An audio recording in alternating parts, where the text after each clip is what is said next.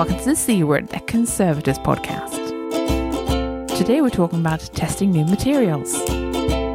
I'm Jenny Mathiasson, an Objects Conservator based in Carmarthenshire. Hi, I'm Chloe Rumsey, an Objects Conservator based in Greater Manchester. Welcome to the show, everyone. Today we're talking about materials and we've got a special guest host with us. Would you like to introduce yourself? Hello, my name is Anna Pajajski. I'm a materials scientist and science writer and podcaster. Welcome, fellow podcaster. Thanks very much. Tell us everything about your podcast. So my podcast is called Handmade. It was called Real Talk because it's about materials. Love it. But the pun got a bit old after a while. And I've got a book coming out next year called Handmade. So I decided to align all of the things together.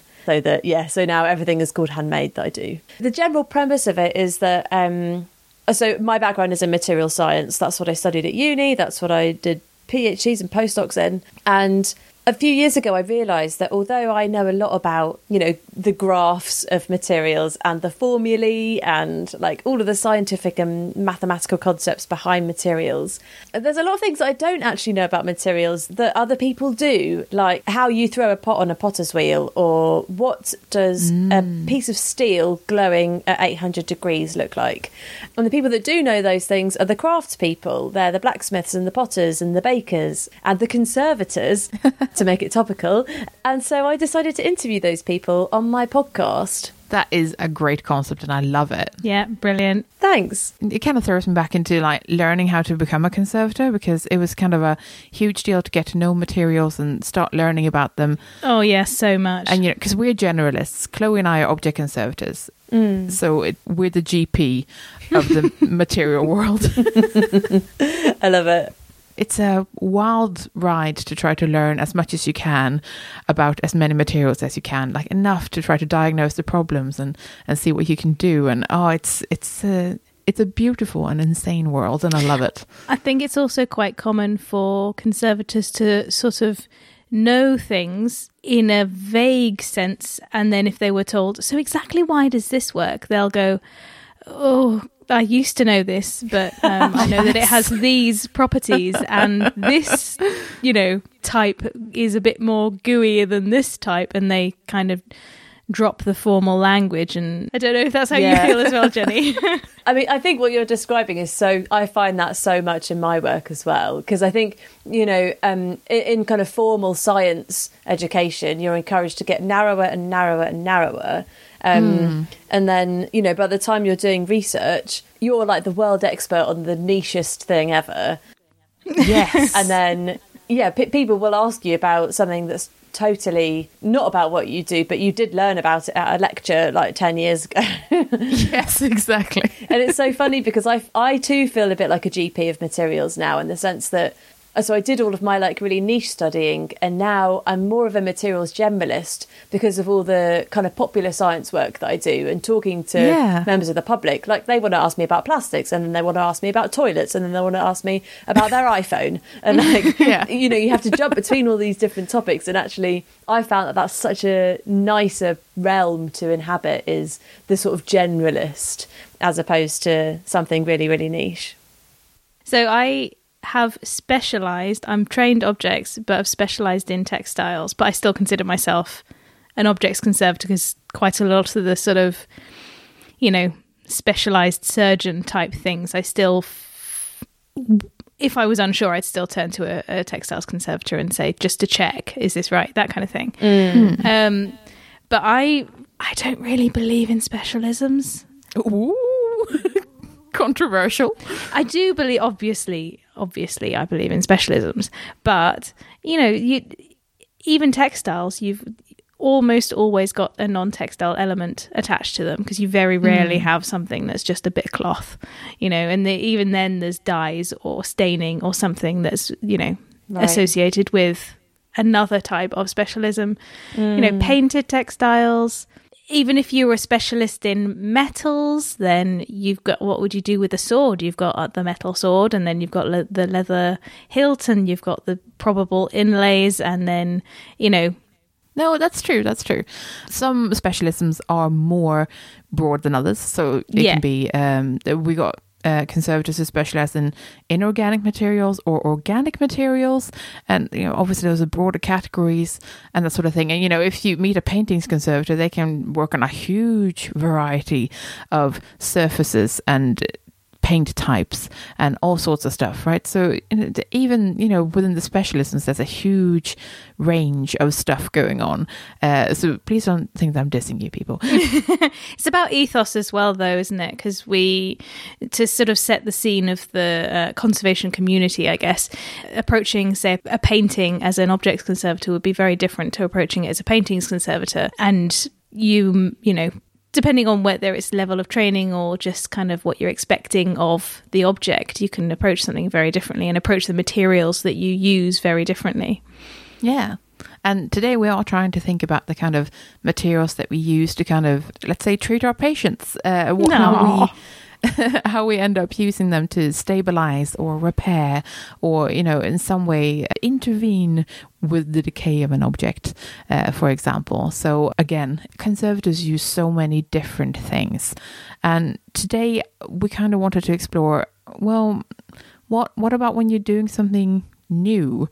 Because this came up for you, Chloe, didn't it? Not to do the reveal early, because we've got a segment a bit later, which we're going to talk about. But out of the two of us, you're probably the one who tries new stuff more. Well, I think that may be, because I'd say probably work with a greater surprising range of different types of objects. You can say weird. You work with weird objects. Well, I think because I've most recently in the last 3 years gone through or am coming through a specialism. I've learnt an awful lot, and I've learnt a lot about how to use the materials I was already familiar with in objects conservation and how to use them really quite differently in textiles conservation. Or it sort of expanded my specialist use of different materials, I'd say. A lot of it actually has been adhesives, to be honest. When you said, Jenny, think about the materials that you use, I was thinking, is it just, I think it's just threads and goopy polymers. Is that it? Is that what hey, what else is, of course it's lots of other things, and goopy polymers is a terrible phrase to use. But I think I'll take consolidants as an example. I use them very differently now than I would when I was working on objects. Yeah. Just an example. We've already brought up adhesives, and adhesives are like a conservator's best friend sometimes. Yes. We used to joke that paper conservators are very fond of their pastes, but I think that's actually true of every conservation. I love a paste, man. I love it. This was actually one of my questions that I had for you about conservation. I don't even really know what the right terminology here. When you're applying a fix to something, let's say if you're sticking one bit back together with another bit, do you think about future conservators coming along and saying, oh yeah, I recognise what they've done there. They've used that goop and I can see why they've done that, and so I know how to reverse it? Or are you really trying to, even though you want it to be reversible, are you really trying to apply something that's going to last? Kind of both. You'd be surprised how much we worry about what future conservators will think of what we do. I was just about to say that. The anxiety is real. We're also absolutely obsessed with documentation. So we love writing things down and love saying what we do with things. And that's because often people haven't done that for us. And that can be a real pain. Because we probably spend quite a lot of hours actually undoing what someone else has done before us. And then trying to redo it. Yeah, so you're like a forensic scientist as well as, having to learn all about kind of the history as well, right? Because if you know when a fix was done, then you'll be able to guess what materials they used and use that as a clue, I guess. Yeah, absolutely. It's, sometimes it doesn't help that, people have favored traditional methods. So animal glue, for example, that could denote that it was done a long time ago when that was the only thing that was available. Or it could just mean that someone used animal glue because it's what they were used to using. Right. Or that it was a trusted method, for example. And so sometimes it doesn't help you date it necessarily. Although it is still interesting information, and I love finding that sort of stuff out.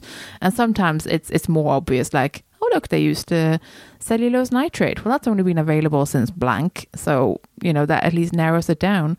But yeah, and I love that. I hadn't really thought of it as forensic science, but yeah, you're right. That's so cool. Thank you. Yeah, I totally agree.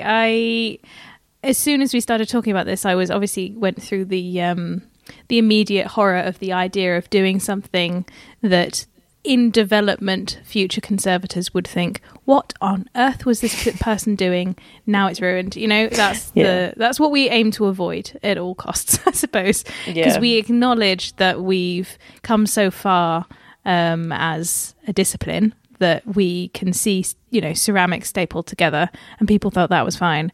And now that's almost the opposite of what we do. I was going to play devil's advocate here and say that I know that you said that we're going to fret about what conservatives think in the future, but I think maybe we shouldn't. As in, yes, worry about it, because you want this, whatever you choose, you want it to have a longevity and be sympathetic to the object and reversible, etc., etc.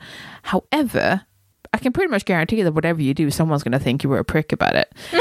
Because in 200 years, science will have evolved. It would just have gotten so far. So it's just going to be the same thing that we're doing now, where we're looking at something that was done 50 years ago and, say, that was a stupid decision, but it's what they had at the time. They thought they were doing top-notch stuff, and it's the same with us. We thought we were doing top-notch stuff. We can only work with the information we have, and we can't predict the future. So it's one of those things, I think, where part of what we do is we have to accept that we're probably going to screw something up, but we've got to just do our best. That's kind of where it's at. But yeah, so I think some of what actually trying new things is letting go of some of that fear, because it can be oddly frightening to try a new, it can be an adhesive, or it can be another type of material that we use to repair something, or that we use as part of our treatments. And it can be scary, and that's completely fine. But also, we don't make any progress if we're not at least a little bit scared. So should we talk about how we choose new materials? When we say new, are we going to say new to us as individual practitioners, or are we going to say new to the sector? Because both are exciting. I'd be interested to talk to people who make this kind of innovation or take this step, I suppose. And it may well be material scientists who work with us. That I tend to use materials because I've seen them in a journal article, or I've gone, I've written in, this is the particular problem I've got in Conservation Disc List, and then somebody said, this is a new thing that's being tested now, for example. Again, that's a common way of finding a material that's new to you. It can be a recommendation from someone else, or an article, or just something that kind of suggests that this might be a good fit for the problem that you're having. In a conference as well. They're fantastic because they usually come with pictures as well. Yes, and that's worth a lot. So I have a question about accelerating aging and the test. Well, shall I open it? I'll open it up to the general sort of scientific testing of new materials. Because we've got ODI testing, we've got accelerated aging testing, all about essentially choosing something that is not going to age particularly fast, or not going to suddenly turn, bright orange and leak acid. The ways that we tend to accept new materials into our repertoire, I suppose, is that they go through a battery of tests somewhere, not necessarily in a terribly official capacity sometimes, and that's fine. But it can be things like audit tests, as you mentioned. Anna, do you have experience with testing materials to discern their properties? Oh yeah, I mean, that's a material scientist bread and butter there. One of my favourite tests that I've done in my scientific career was during my PhD. I was working on these so-called hydrogen storage materials. So these were solids that contain hydrogen, which is usually a gas. But the idea was that you have these sort of solid substances, and then when you heat them up, then they kind of chemically decompose to give off hydrogen. And the benefit of that is that the solids can contain a lot of hydrogen and be very kind of densely packed with hydrogen, whereas when it's a gas, it's the opposite of dense. What's the opposite of dense? Light? Light and fluffy. Disperse? Very undense. Yeah, disperse is good. So you can't pack much hydrogen gas into your car if you want to power it with hydrogen, but you can if you store it in as a solid. Anyway, the question is, how do you get a gas out of a solid if it's like a lump of like dense material? And it turns out that what happens that when we heated these materials up, a component of them actually melted just before the hydrogen got given off. So what happened was that they kind of softened and then became like a foam as the hydrogen was being bubbled off. And I really wanted to kind of study this in really kind of high detail. So I took my samples off to Diamond Light Source, which is a synchrotron in Oxfordshire, and did 4D X-ray tomography. Now, I imagine you use tomography. 4D? Yeah. Oh my God. Time resolved. So it's like a video in 3 dimensions of what's going on in your material. Wow. And yeah, I imagine you must do tomography, like 3D X-ray scanning of historical objects. Oh yeah, sometimes. Yes, that's right. Yeah. If we get very fancy, we can do that. Yeah, often in partnership with universities and that sort of thing. And right. Nearly always in association with some pot of funding that has been awarded for that specific task. Yeah, this so-called beam time is very expensive. Yes. So yeah, but what I did was I was able to see these sort of 3D snapshots of my materials heating up. So they started as just like a little solid pellet, and then over time they became more and more foamy, and you could see the hydrogen bubbling out and being given off.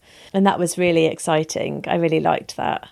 Wow. That's amazing. That's amazing. So that's quite a high-tech materials test. It is, but I do think that we rely as conservation on testing of materials in industry or for industrial purposes or for other, purposes that are considered more kind of, let's face it, financially significant than heritage. Yeah, sure.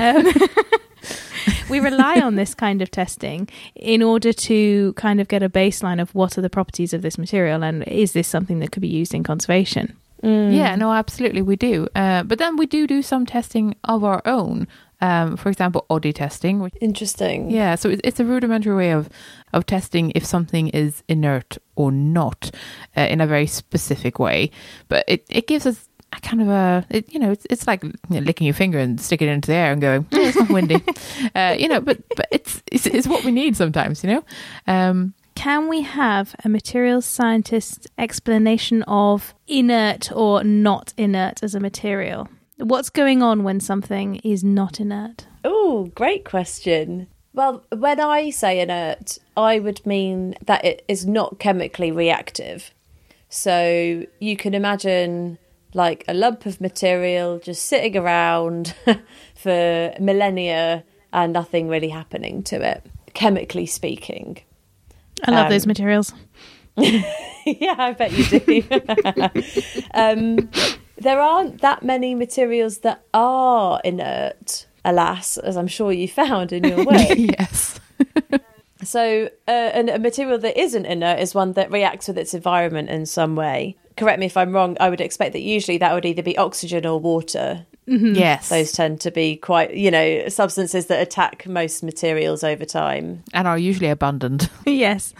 But controllable, which is the sort of premise of quite a lot of preventative conservation. Yes, that's true. So keeping water out or controlling oxygen, yeah. Yes.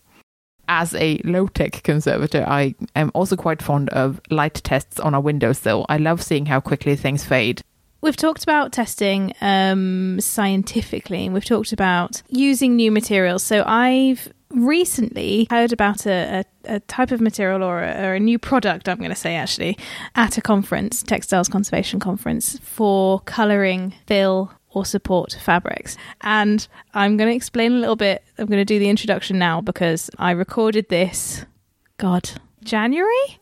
In the before times, and I recorded it whilst I was doing the thing, and I don't actually whilst I was recording I was saying things like, I hope I've introduced myself because I don't remember what I've said, or I hope I explain what I'm talking about because otherwise everyone's confused. And then I sort of forgot in my editing to tell Jenny that I was doing this. And she very politely, very kindly said, I think we should do a little introduction because I essentially don't know what the you're talking about. Oh God, that sounds so bad. That's what you said, basically. It is basically what I said, that's true. So basically I was using the Lascaux Sirius watercolour system, which is an acrylic paint system produced by our friends at Lascaux. When making up paints for fills or colorants in some way, I'm always thinking, can I just buy commercial acrylics? Acrylics are, they have a variable reputation, don't they? And even if you were to mix pigment, you're still using an acrylic medium and all of that. So I was excited about this. Okay. So the object that I was working on is a large painted banner. So it's double-sided, right? Silk, acrylic painted on both sides. So my object had 20 splits in it all over in different areas of the banner. It's double-sided, so I couldn't back it with something. So what I needed was a double-sided, fairly subtle solution that was adhesive because I can't stitch into the paint, that was subtle on both dark red silk and bright yellow paint. So what I did was dye some silk crepeline yellow to match the yellow paint, and then I painted over dark red to stain it into the correct colour so it didn't look obvious on the red silk. The other layer of complication with this is that you want different adhesives over the two different materials as well, because you want something strong, like, for example, a beaver on the paint section to really anchor it, but you can't use beaver with silk because it's just too waxy and oily and obvious. So you need a different adhesive for that. Ooh, so that's okay. what I was doing. So yeah, okay. So I see the problem that you were having. All right, well, let's listen and see how it went. Hello. So I'm in the little lab at my work. I've opened up my box of Lascaux and I've put a squirt of the red, the magenta, the yellow, and the ultramarine, just on a large watch glass with a well of water in the middle. And I'm aiming for a kind of wash rather than like a proper paint blob, because I'm dyeing silk crepeline, colouring silk crepeline. So my first tests that I did were too washy. I was too kind of cautious with them, and I did put too much water in them.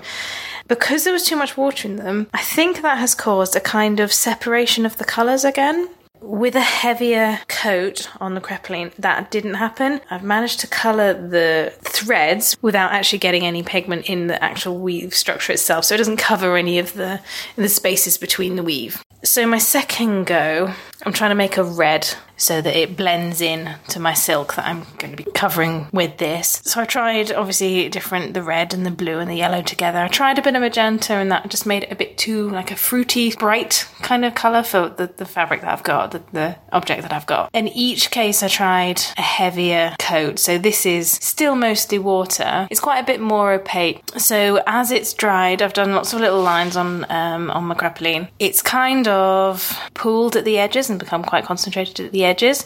So I think what I'll need to do is paint over the size that I actually need and cut around. I haven't tried doing different colours yet, but I think I'd probably need to wait for each one to dry and then add another colour so they didn't bleed together. So they've all dried. I did try different colour mixes, and then I tried the one that I thought was the colour that I thought was most likely. I tried doing a wash of that. That weirdly hasn't blended, so I wonder if actually I'm just getting a better mix in there. But I have found that the heavier coat of paint has been better. And when I lay this on, I'll take it to my object now.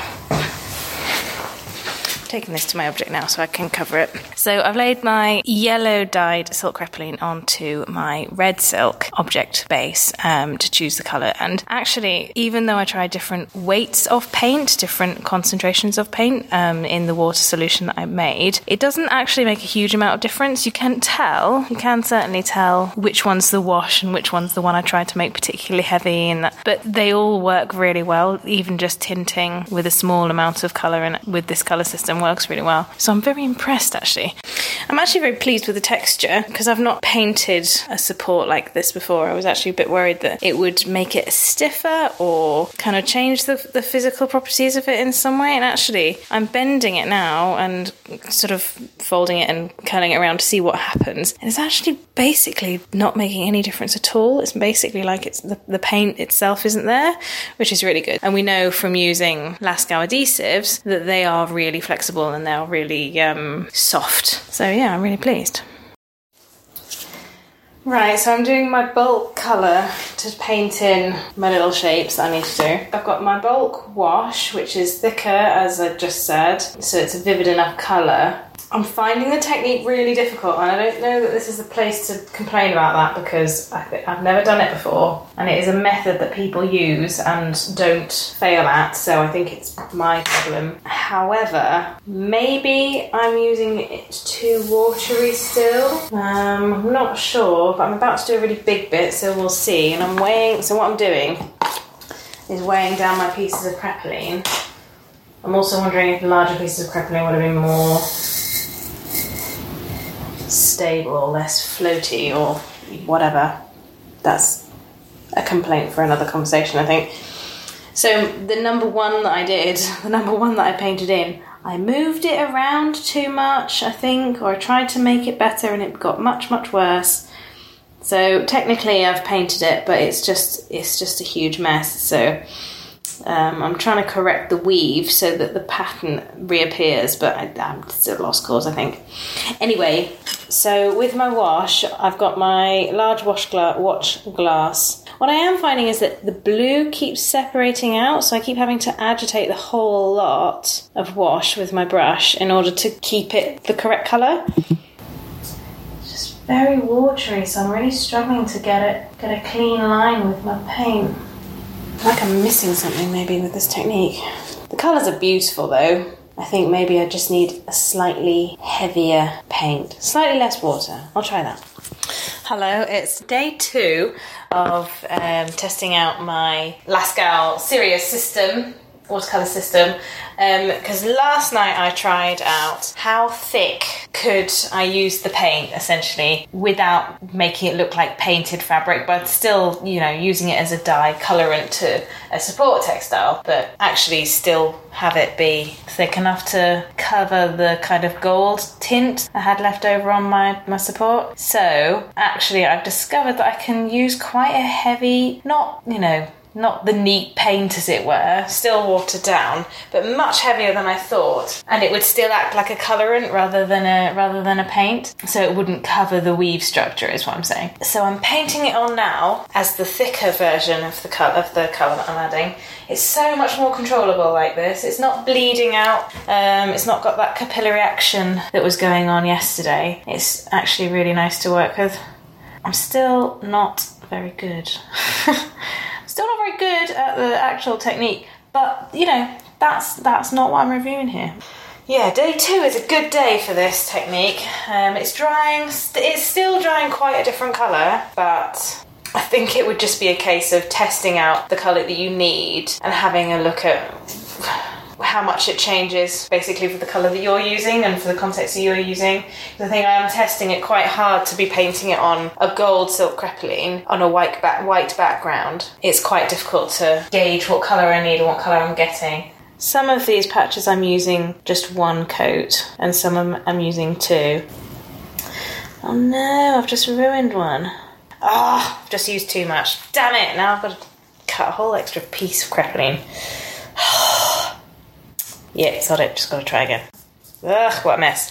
Thankfully, I've got loads of the correct colour Crepeline, and we just won't think about how expensive it is.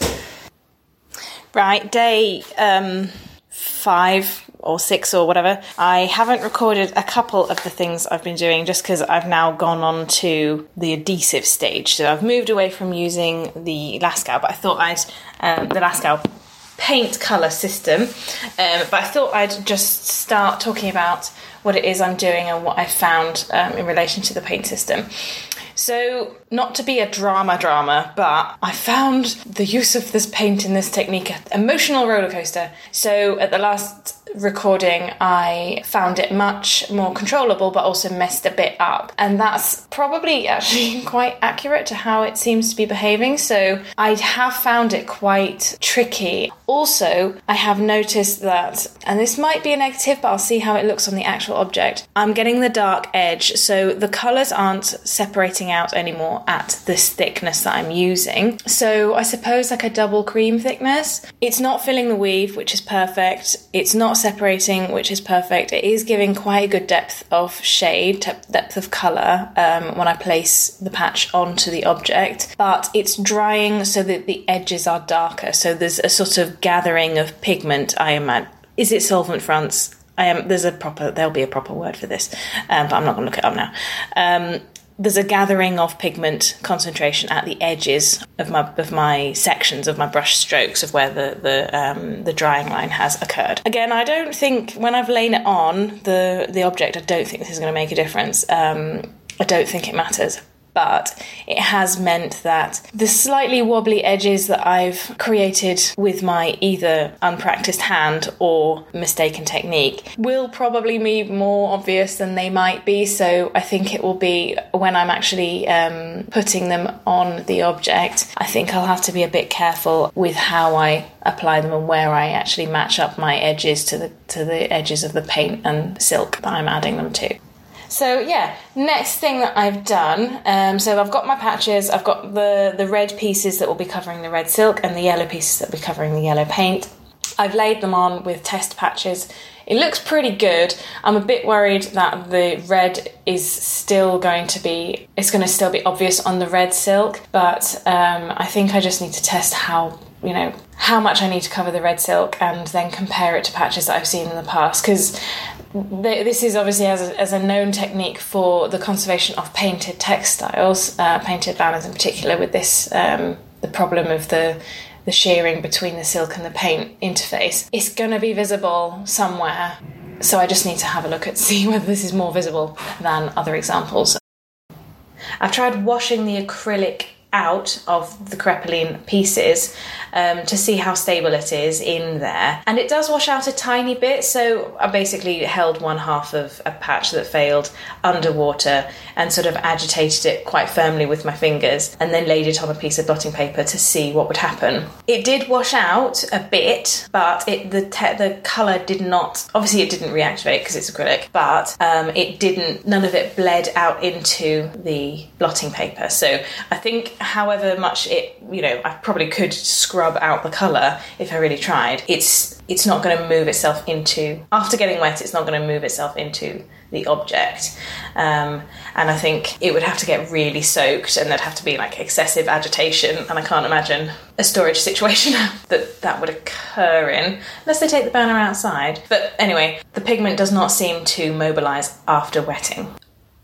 I'm going to talk now about how I feel about it in relationship to the use I'm putting them to. So obviously that includes the sharpness of the line that I've been able to achieve, and at the moment I'll say variable. I've got to do the other side of the banner, so another load of these in the same way. I think I'll probably do a little bit more recording when that happens, but for now, generally positive. So I've got my yellow silk recap.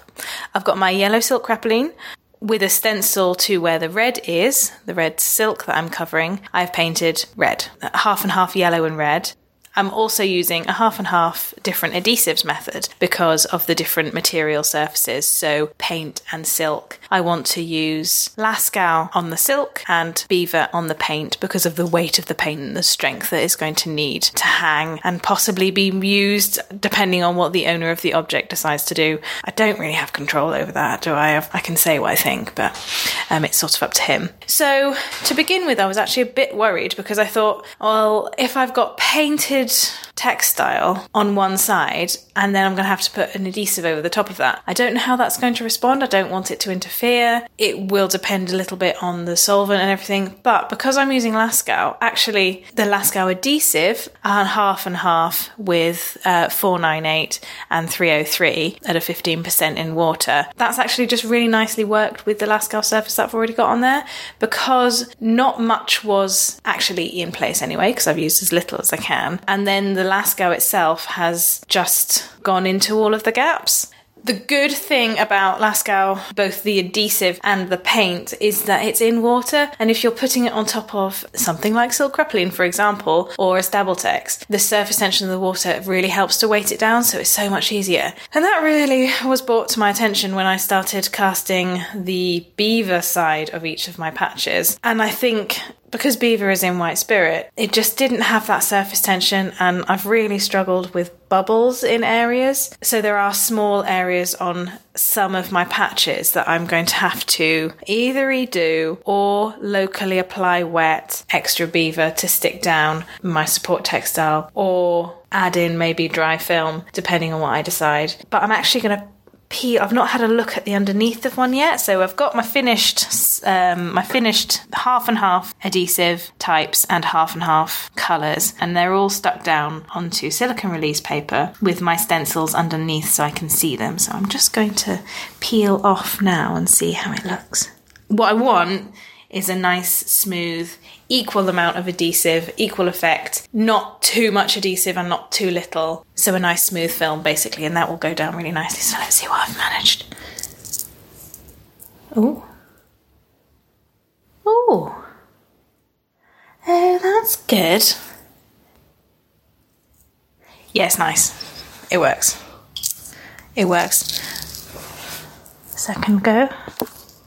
Yeah. The beaver's a little, maybe in places the beaver's a little bit heavy. That should be alright though. And that bubble is annoying. We'll see how it goes down though. Because I can only spend so much time on this. Yeah, no, it's good. Yay! Apart from the bubbles, it's good. Hello, day something with my Lascaux painting colour system. So I'm on to the reverse side of my banner. Last week I had a few patches to redo because I twisted the grain of one of them, another one of them was too small, and I forgot to do another one of them. I tried to get those done last week before lunch. Lovely, quick, do it, that'll get it done.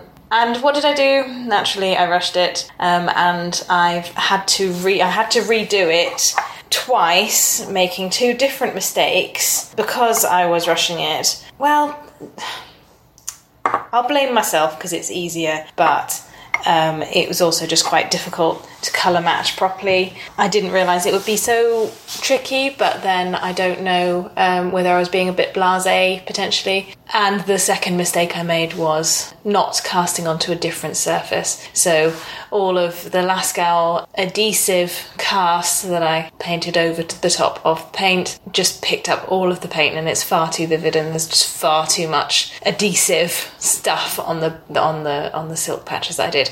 But I only did 3, and I do have enough of my crepalline, so you know. So I'm here now on the next week. I've cut out all of my crepalline pieces. I have drawn grain lines on my pattern pieces so that I could properly line up the grain this time on all of them. And I'm now just setting up to paint them. So I'm trying to do it in a bit more of a scientific way, so I'm keeping the consistency of the paint wash the same. What I've been doing is mostly red and then 1 drop of equal parts blue and yellow. And I started off with 1 drop. I've done a little test on a spare piece of crepalline, far too light. And so I've done another drop of blue, tested that, and then another drop of yellow and tested that. I'm taking the precaution this time to let those dry before I know how much more I need to do. So for now, I've got 3 different small colour patches next to my old patches and the ones that were the right colour but the wrong shape. And yeah, it's actually looking much better, and I feel much more organised about it and much more positive. So my sample colours are dry, and I'm standing over my object now with the Crepeline overlay with the coloured sections on it. It does change colour. I think it goes more blue than the more vivid red that I started off with, or that I thought I'd started off with. But the main thing is the general colour intensity, because it's with the water that's in it, it saturates the colour. So the one that I thought was my first 3 colours were too watery, which I sort of felt at the time, so I'm glad that I was right. And my last one is too blue. So I'm going to add probably, quite a bit again, red. I'm not going to say amounts just because it won't mean anything to you, because it's such a specific treatment. I'll add quite a bit more red and do another test, let it dry, and come back to you. But yeah, no, they look good. They are still drying. There is definitely that sort of concentrated pigment solvent front that we've got, but it's still looking pretty good. And it's got to the point where any of those colours that I use would be all right. It's just that maybe I'd find myself doing another coat of the other colours, potentially, if I felt like it was just the gold tinge was just too visible. But yeah. So I've just finished painting and then casting the patches for the reverse side of my banner, and that also includes the 3 patches that I had to redo for the face side of the banner. So all the patches, in theory, are done now. And I wanted to record a little bit more because I found that I was changing my method a little bit, which is interesting. The colour of my paint is still not bob on, which I'm a little bit upset about. But I don't have the time to redo it. It's not that bad at all, and it's just a little bit more blue because of, as I said, the drying a bit more blue thing. So I've got my paint. It's not too bad. It's going to be a bit different to the other side, but I will have to deal with that.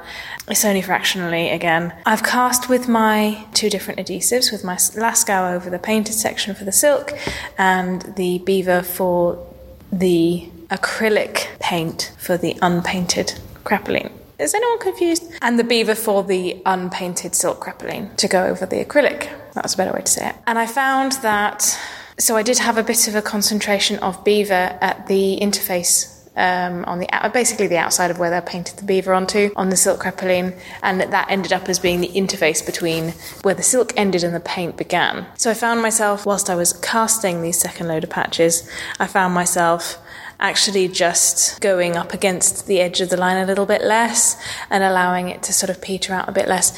Looking at it now, it has worked. It is less than it was, but it's still not perfect. So I think if you wanted a perfect line between, I'm not sure what you'd do if you wanted a perfect line between the 2.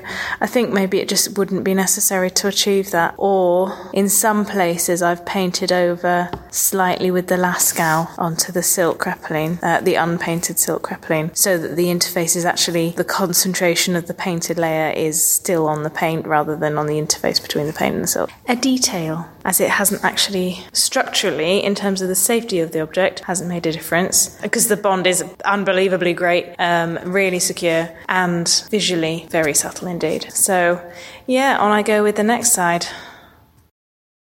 First of all, thank you so much for recording that, because it is genuinely interesting to hear your thought process on this. Yeah, I really liked the series. It was really cool. Found the general process of testing a new material and a new technique at the same time to be very good, but also, at what stage is this the technique that's the problem, or that's me that's the problem, or that's the material that's the problem?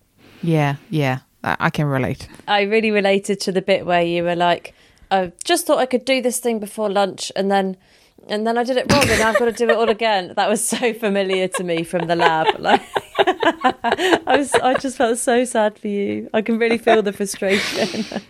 It's when you're on the clock as well. You're just like, I just want it to be done now. It just kind of shows how organic it is when we test things. I think people like to think that because we're wearing lab coats and have nitrile gloves, it's all super precision all the time. But actually, it's really organic, trying to learn a new learn something about a new material that you're using. And it can be messy, and it can be embarrassing, and it can be all sorts of wrong. And eventually you either get there or you decide that it's not for you.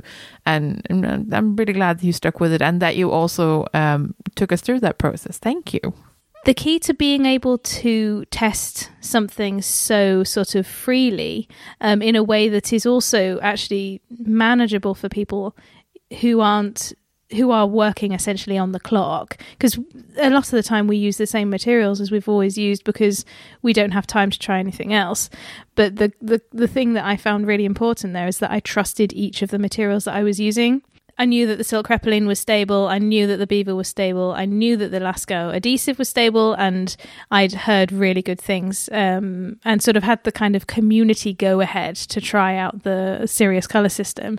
So I knew that, you know, I could try it out and at least it wasn't going to kind of rot off the banner.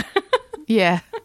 I do like trying new things, but also, I mean, aside from the fact that it can be expensive to try new things when it's like not sure if it's going to work out, but sometimes the trade-off is that it might be the perfect solution to the problem that you're having. So when you approach something like this and you're not sure of what the right material is to use, do you just test it on a tiny, tiny, unimportant corner? Or how do you make the leap to applying what you think is the best solution to the piece? That is a great question. You test the different elements of a treatment that you were doing. So if you were using a water-based adhesive, for example, you would do a solubility test on the paint, see if there was anything that if the paint mobilized in water. You can take tiny samples of, for example, flaking paint or a fraying something or other. Right, yeah. I'm so stuck on textiles. I was going to say, like, in terms of practicalities, yeah, we do spot testing. You know, that's definitely a thing where we find like an inconspicuous spot where we can try something.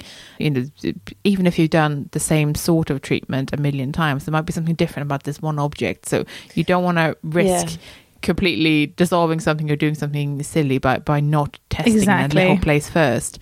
And like Chloe said, sometimes, you know, something's come off an object that's like a flake or, you know, just a little fragment that you can test something on you know, especially if sometimes some objects have no inconspicuous spots. You know, you're going to look at all of it. And so some things are so tiny that you've got no choice but to try it on like a substantial piece.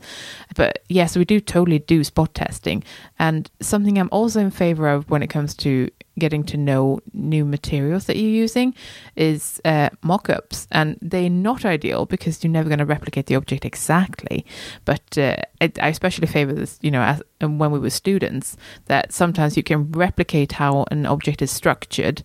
For example, you know, like putting gesso and paint layers on a piece of wood and then seeing how you can best consolidate it with, or like how much staining occurs with different adhesives, that sort of thing, or different solvents, that sort of thing. It teaches you so much about how the materials work, how they react, how they interact, and it's so valuable. I'm a huge fan of doing little mock-ups like that if you can.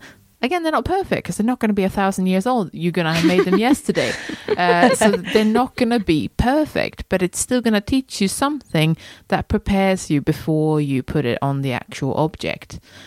Other people's research, hugely beneficial.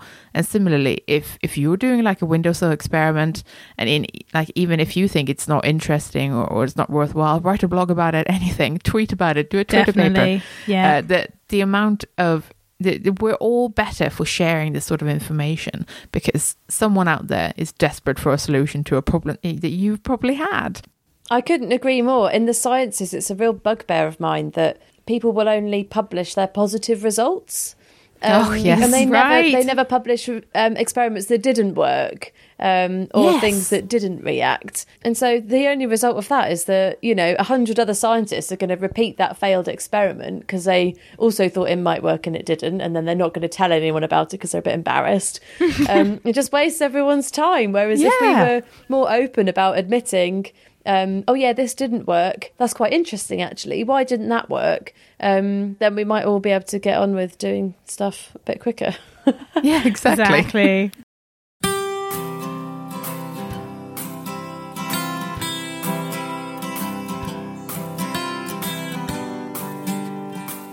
Dear Jane, my name's Eleanor Smith, and what I want to know is, how important is artistic ability for conservation? In particular, paper and book conservation. I've got great hand skills, but can't draw or paint very well at all. Is being asked to retouch something I should be worried about? Dear Eleanor, thank you for your question. I don't know if this is going to be heresy, but I think you can probably manage without an artistic ability per se. As long as you've got your great hand skills and you're able to do some analytical work with your paint colours, I think you should be all right. It does always depend with any in-painting or retouching how you're going to be asked to repaint or fill. Now, in art conservation, I think there would be no question you would have to be able to not only demonstrate artistic ability, but an ability to flex that through different styles and techniques in order to make appropriate retouches. But for book and paper, I think that most of the time you are going to be making what you might call a tonal fill, a fill that is a gentle colour or a gentle version of the book or paper colour. You might be extending a line or some gilding, but even in those cases, this is a question of having steady hands and just sort of be extending your hand skills. It's not necessarily an artistic expression that you'll be looking at. What I do think you need to do is understand colour, and I can only recommend that you study the colour wheel and you understand the way colour works together, because when you are doing a retouch, if you're trying to take down perhaps the whiteness of a tissue infill, you do need to work out how to make the colour that you're looking for. And what I would say is you should always really be able to get there in about 3 pigments. So practice off your original object. Practice, if you're doing a fill with Japanese tissue, for example, practice on a spare piece over and over again. Once you're at sort of 4 or 5 pigments, I would suggest that you stop and start again. Use the colour theory. In particular, I think when using paints, work out how to sort of subtract a colour. Look at how you take away the colour in the same way that you sometimes use green makeup to take away the redness of skin. That's important, I think, in colour matching, because it just helps you sort of knock back or tone down an element of a fill that you're not enjoying. There are other forms of fill, of course. You could be going crazy. I'm aware of one of my colleagues who's very into hot pink fills, but largely that's not very common in conservation. So I think take your time, do a lot of practice, read the colour theory, make sure that you get a good set of brushes so that if you're trying to do a wash, you've got a really appropriate brush. Start very thin on your colour because you can't take away painted colour once you've added it, and just practice. And I think that you can learn that. I really do. I don't think you need to be an artistic person to learn how to do that. I think as long as the hand skills, as long as you've got the brush manipulation that I think come with hand skills. I hope that answers it. Good luck. Over and out. If you're enjoying the C Word and would like to support our work, then please consider becoming one of our patrons. For as little as $1 per month, you can help us keep our episodes online and more of them coming. Patreon helps us meet our regular costs for the show, and also to plan ahead so we know roughly how much of a monthly budget we've got. That's super helpful when you're trying to do something special, like buy a better microphone or save up to go to a special event. Your support also helps keep us free of advertisement. In return, our supporters get access to our archive of extended episodes, which you can only access on our Patreon page. Yeah, for that $1 a month, you get a little extra audio enjoyment. We've crunched the numbers, and it's about 10% extra content on a regular basis. Well, that's not bad for less than a cup of coffee, eh? If supporting us sounds like something you'd like to do, then head over to patreon.com/thecword and join our bunch of absolute champions.